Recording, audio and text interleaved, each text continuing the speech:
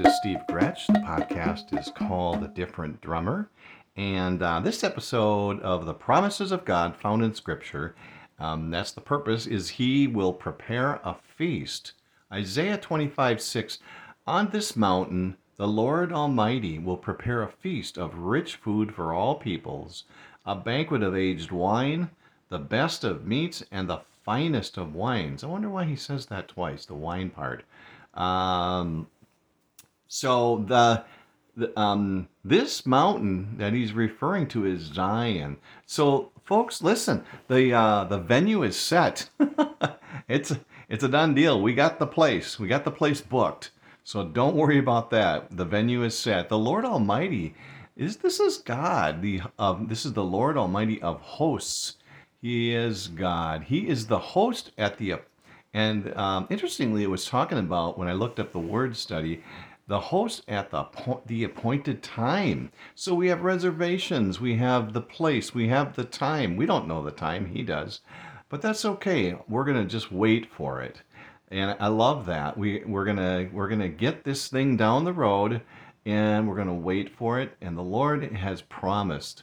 And so he's going to prepare. He will prepare.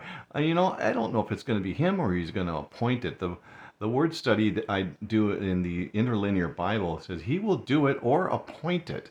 So we'll see. He's in charge, though. He gets to pick. It's his food at his place. Don't you love that?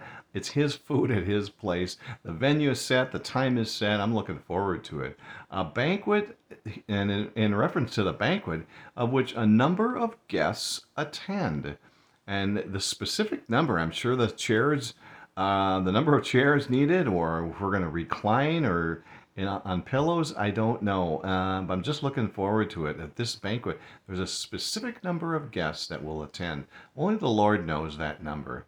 So all peoples, so when it talks about all peoples, this is the whole, and basically it's all of the redeemed believers throughout the ages. I hope I get a spot across from Moses or something. I don't know where I'm going to sit. I'm just glad I'm going to be there.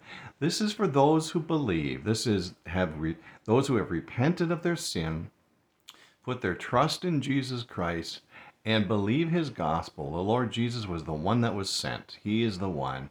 And that those are the ones who believe. Those are the redeemed.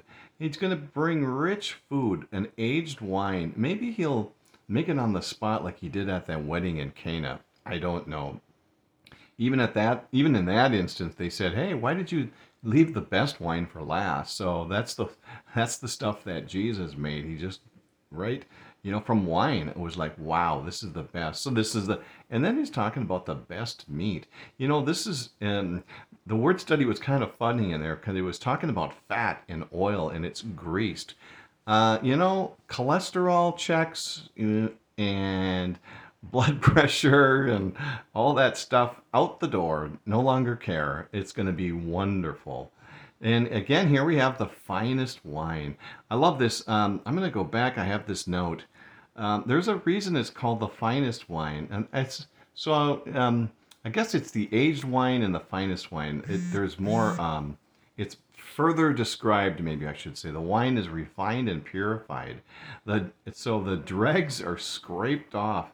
The waste and the worthless matter are gotten away with. Here, I got this note, and it says, namely the spent dead yeast cells. This is in reference to the dregs, namely the spent dead yeast cells, bits of grape skins, seeds, and pulp.